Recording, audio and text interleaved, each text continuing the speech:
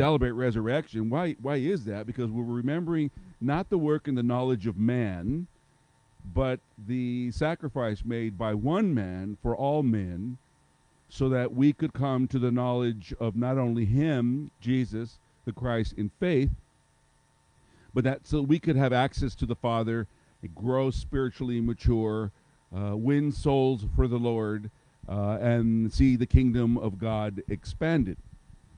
So the other day, actually last night, I was like, okay, Lord, I know you want me to talk about kingdom expansion, and what should I talk about?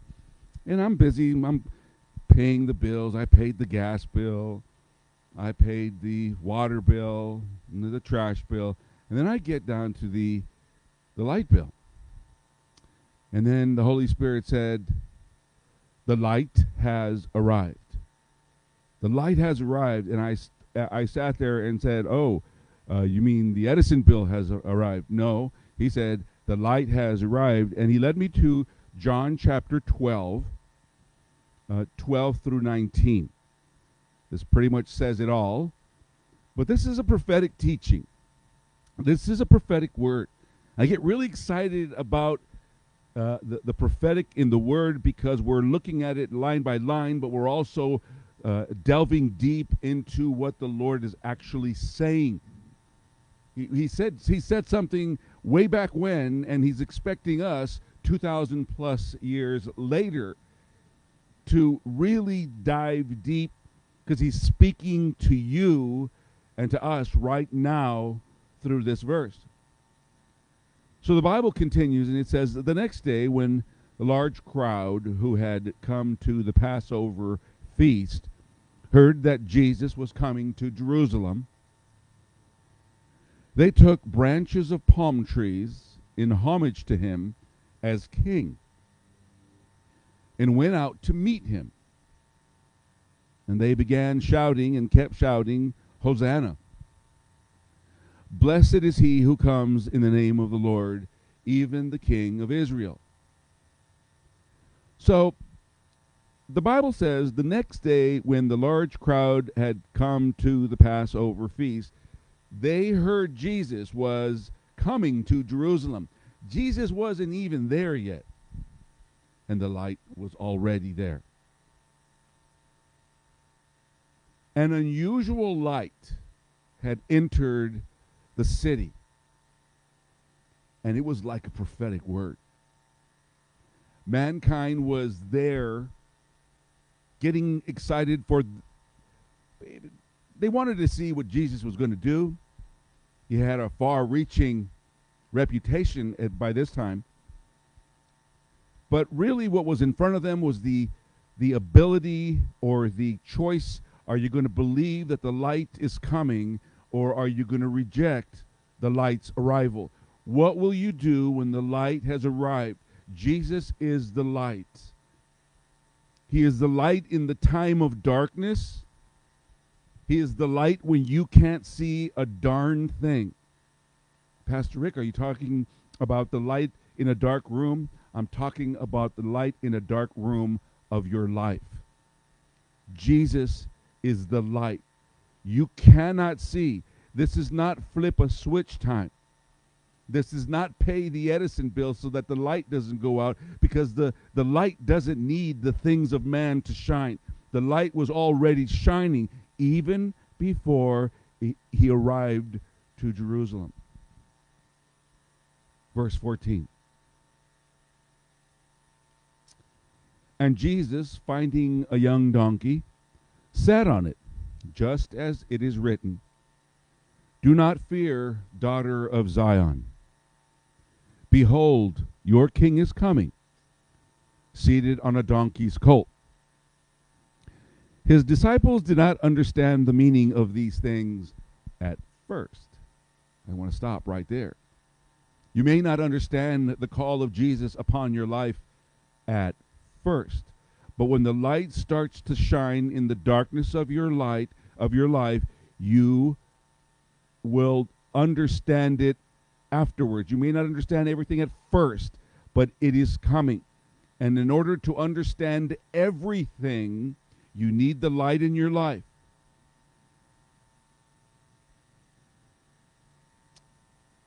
They didn't understand it. But when Jesus was glorified and exalted, they remembered that these things had been written about him and had been done to him. The world was in expectation, but it did not know what they were expecting. They were in expectation of Jesus coming into the city before he got there. You know, I heard about this guy. I heard about Jesus making miracles. I heard about his life. I heard about the people following him. I'm getting kind of excited. But they really didn't know what was going to happen to them. They really didn't know that something so supernatural was going to happen. Verse 17. So the people who were with him when he had called Lazarus out of the tomb and raised him from the dead continued to tell others about him. You cannot, just as Pastor Elam said, you cannot live a life of expecting Jesus, finding Jesus, and not speaking about him. You need to speak what you have seen. You need to speak what Christ has spoken to you, what the Holy Spirit has revealed to you. For this reason, the crowd went to meet him, because they heard that he had performed these miraculous signs. See, there's nothing wrong with following Jesus, hoping that one day he's going to do something even extra special, miraculous. So there's nothing wrong with expecting that. That's, it's the first sign. How will they know unless they see something? God understood that. Jesus understood that. This is the reason for, one of the reasons for the miracles. They needed to see something in a life when they were used to not seeing anything. They were living religious lives, and there's no miracles in religiosity. So they kept following him. Something's going to happen when he gets to Jerusalem. I don't know what. I got this funny feeling. We're about to watch something so miraculous. We're going to see something that Jesus is going to do that we have never seen man do before.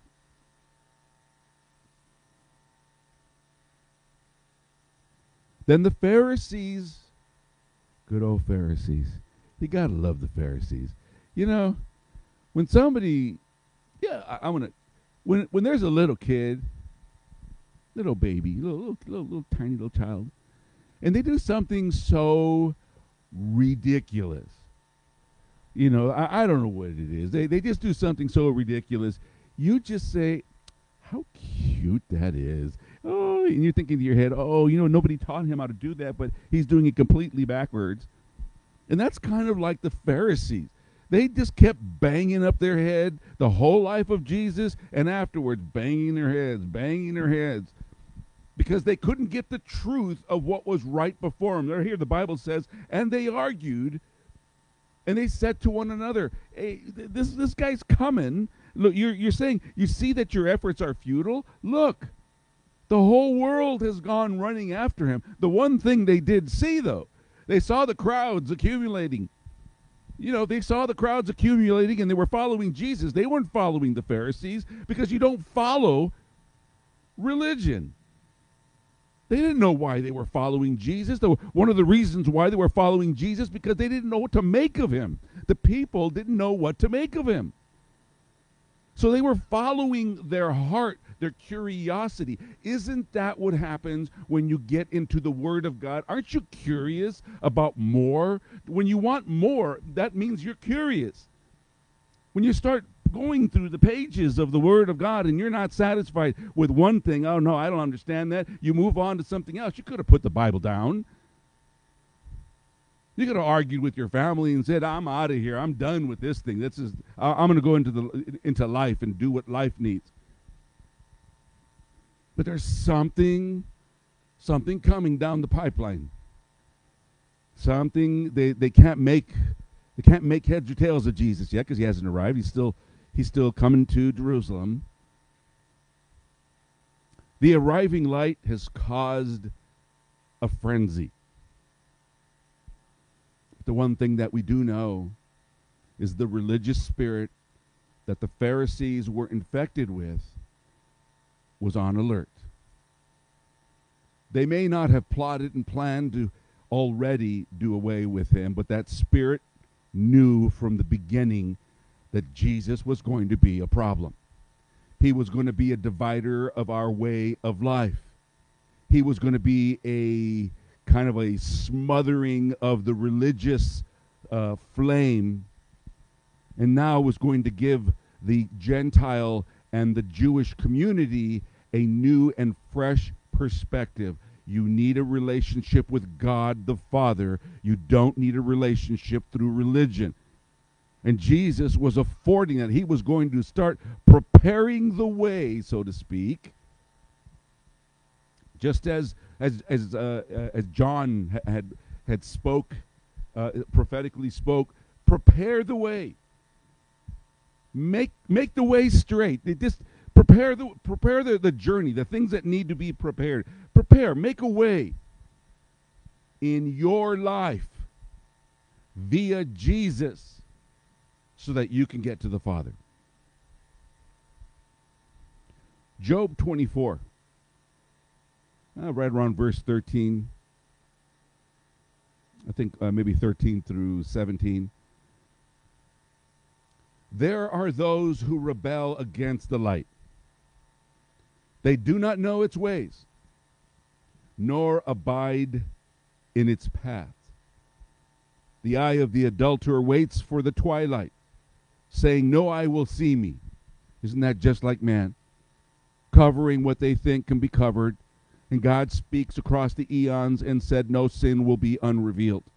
No sin will be left unturned. You cannot hide your sin in the dark any longer.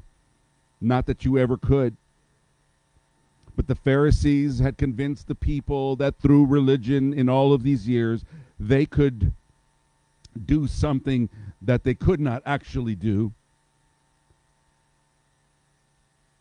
They could no longer place their sin in the dark because the light was coming.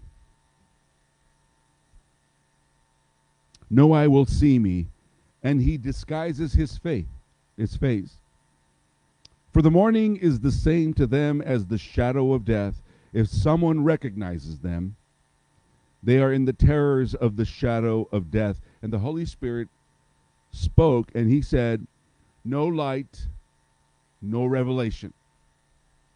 No light, no security. And no light, no conviction. I don't know anyone who says, yeah, that's okay. I don't mind being convicted. No. You're lying. Nobody wants to be convicted. But everybody needs to be convicted. You can't progress forward when the light is present without conviction. You need the conviction to move forward. Otherwise, you stay in the dark. And when you stay in the dark, you're not safe. You are fair game to the demonic. You are fair game to Satan. Okay? You need revelation, because without revelation, you're walking into walls. You're speaking nonsense, and you are not promoting the kingdom of God. You're demoting the kingdom of God. So you need to open up the windows, and you need the light to come in, just as the light was coming to Jerusalem to a people that were curious about Jesus. Matthew chapter 10, verses 26 and 27. Therefore do not fear them. For there is nothing covered that will not be revealed, and hidden that will not be known. Whatever I tell you in the dark, speak in the light. And what you hear in the ear, preach on the housetops. The light kind of has a way of not making you quiet. The light has a way, just as Pastor had mentioned, of offending people. You ever walk into a Home Depot and in the light bulb aisle, they've got like 50 million different types of light bulbs? You only need one light to turn a light on in the room, but there's some people out there that like yellow light. Others like UV light. Others like soft light. Others like real light. What is real light? Isn't that what without real light, you can't see? If it's fake light, it's still light. But what makes somebody reach for that, oh, I want that three-way light? Because one of the other two lights that are attached to the three light is offensive. I need to move from the next light. I need to go to the other light. I'm feeling kind of moody today. The light brings exposure to the covered and the hidden. The Holy Spirit told me, the light, Pastor Rick, why don't you just say the Holy Spirit? Because the Holy Spirit said, this is about the light. This is about something that had not been sent. Later on, Jesus is going to send his Holy Spirit in Acts. We'll read about that one of these days. But he's talking about what came with Jesus, what surrounded Jesus, what Jesus represented. You can't have revelation. You cannot have vision. You can't have vision. I don't care if people say, I don't believe in the Holy Spirit, but I understand everything in the Word of God. Liar. You are a liar of the worst kind because you're believing that you think you have revelation, but you can't have revelation until you have Jesus or until you have the Holy Spirit. But the light brings exposure even in that kind of frame of mind. It kind of brings out ignorance. It brings it out so you can make a decision to do something with it. You either deal with the ignorance that is within you, because the light is showing you something about yourself that can or cannot be used by the kingdom of God, or you do nothing with it and shove it in the darkness. But a day will come when it will come out because the light will force it out. The light brings words to speak from the highest places of royalty. The kingdom of God speaks. He speaks through the light of Jesus. Jesus is getting closer. He's at the front gate. They're letting him in. People have gathered. There's something that causes them to do what we celebrate. You have to understand the mindset at the time was that the majority of the Jewish believers or Jewish that identify with Jewish Judaism, they were expecting a king, an earthly king. They were expecting tall, dark, riding a big old horse. Instead, they got someone who did not look like that, riding a donkey, and a young donkey at that. But what they did was unique. It was spiritual. They began to put palms on the ground so that the donkey's feet would not raise up dust to show a sign of respect. And they were making the way. They were doing, without knowing what they were doing, what John had spoken out in the desert, make a way. They were making a way, and they didn't know they were making a way. Jesus had entered the city, and they were at a unique time in their lives. They had a decision in front of them, but they didn't even know what that decision was yet, because Jesus was going to start turning some heads. He had already had the attention of the Pharisees. I'm sure he had the attention of the Sadducees, and he's pretty much going to start turning the heads of the Romans that control the area. It's kind of like today. Nobody wants the light that's within you to shine. They would rather cancel you if they can. But the light has a way of canceling the cancel culture, because even at Jesus' time, there were the cancel culture. The Pharisees represented that. They wanted to cancel Jesus from the get-go. They hadn't verbalized that thought yet. All they could do was argue among themselves, argue among the people. What are you looking at? What do you think you're going to find? But it had started. It was like a machine. They couldn't make it. They couldn't make out what that machine was, but it was unstoppable and would always be unstoppable. Isaiah 59, verses 9 through 10. We look for light, but there is darkness. For brightness, but we walk in blackness. We grope for the wall like the blind, and we grope as if we had no eyes. We're not talking about natural light.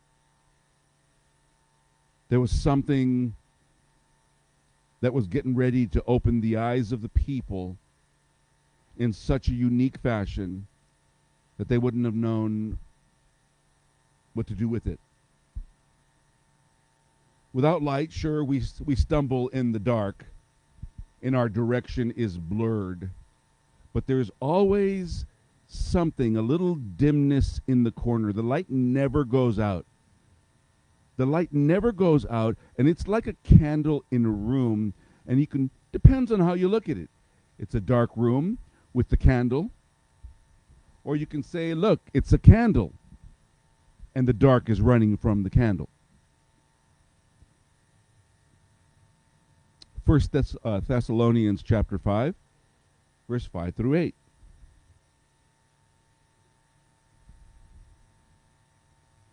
You are all sons of the light and sons of the day. We are not of the night, nor of darkness. Therefore, let us not sleep, as others do, but let us watch, and let us be sober. For those who sleep, they sleep at night.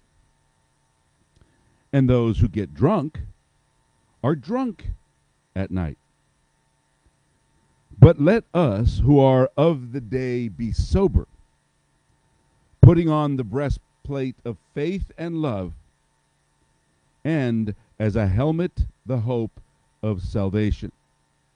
The light establishes your identity.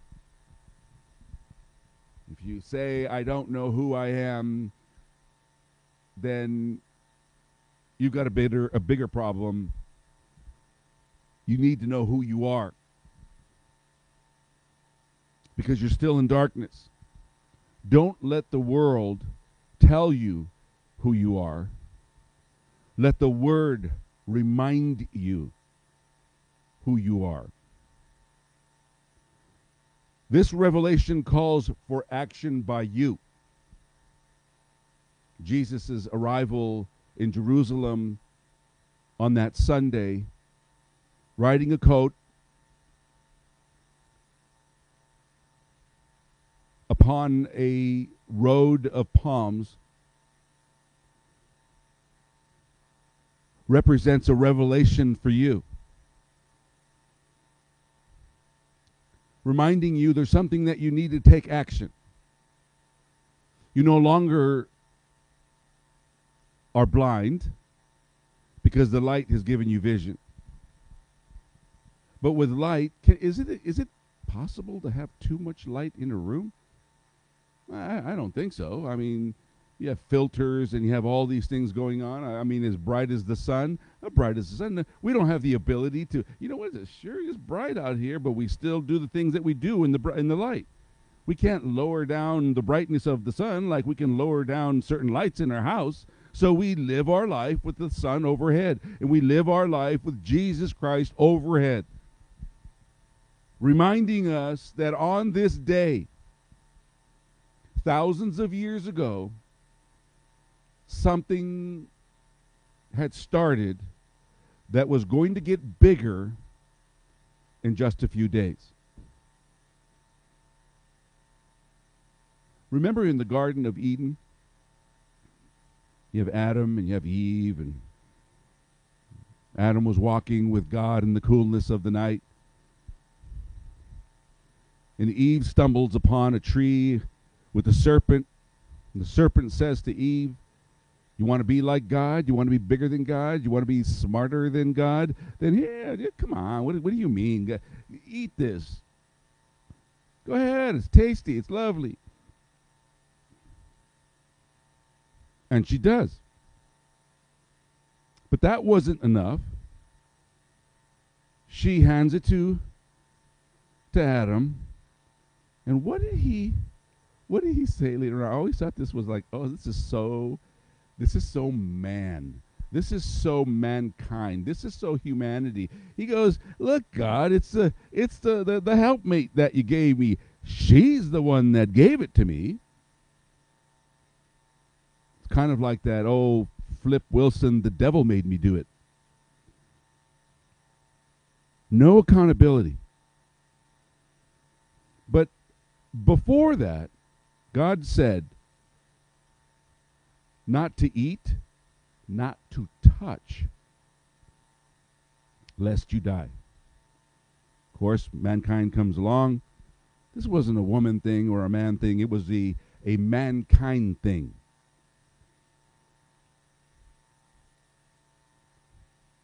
And now something had been set in motion. The words of God, lest you die, rang over mankind thousands of years.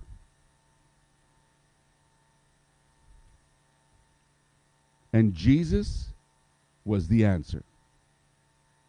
Jesus came to fulfill what God had proclaimed. If this had never happened, and it was starting to ramp up, we would die. We would be eternally separated from the Father because of sin. And Jesus was on the way to rescue us as the answer, otherwise known as the propitiation of sin, the satisfaction of the debt to the owner, the payee dealing with. I know people that have come in and they paid their debt off their debt for their children. They bought their house, they go and they or their car, or they pay off their credit cards, or they pay off something.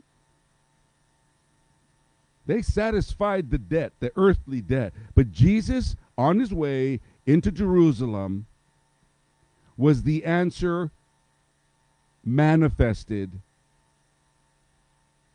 for our salvation, for our, just call it what it is. Let's just make it more human. He saved me. He saved us. But there's still something that has to be done. There's still the need to accept him for what he did by faith. And when we accept him by faith, we become part of that work, and now we can access the Father. Pharisees only knew God through the scrolls. Stopped right there. Screeching halt. Couldn't go beyond that. Driving too fast. Ooh. This is why they read them over and over and over again, to remind them of about how ignorant really they were. And we find people doing that again. It's taking a different twist. It might not be Judaistic, if that's even a word, but it is denominational, and it becomes a poison, and Jesus was the answer for that poison on the way to free us so that we could be with our Father in the presence, in the throne room. No middleman, no distribution, no error along the way.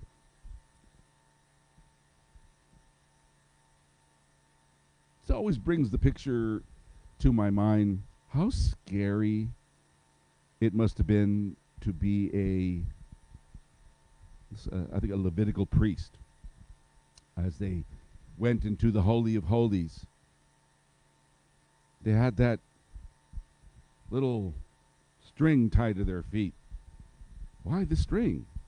Well, if they said they were holy, which a lot of people say, they say they're Christian, they say they worship and truly understand God and all of this, and then he goes into the Holy of Holies, and oops,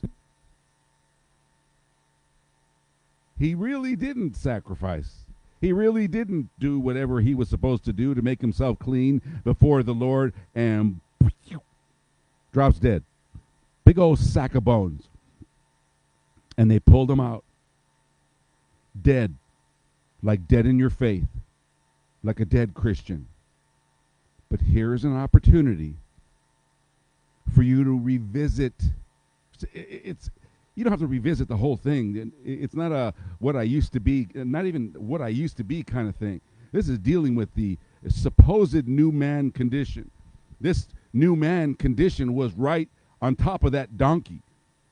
That was the new man. That's why he's referred to the new Adam. This is the newness that has arrived for us to be saved. Jesus represents a perspective to look at not someone else, but to look at ourselves and deal with our perversions, our oddities, and our human condition so that we can become better than ever. Or at least better towards what God has expected us to be. Jesus represents that today, Palm Sunday.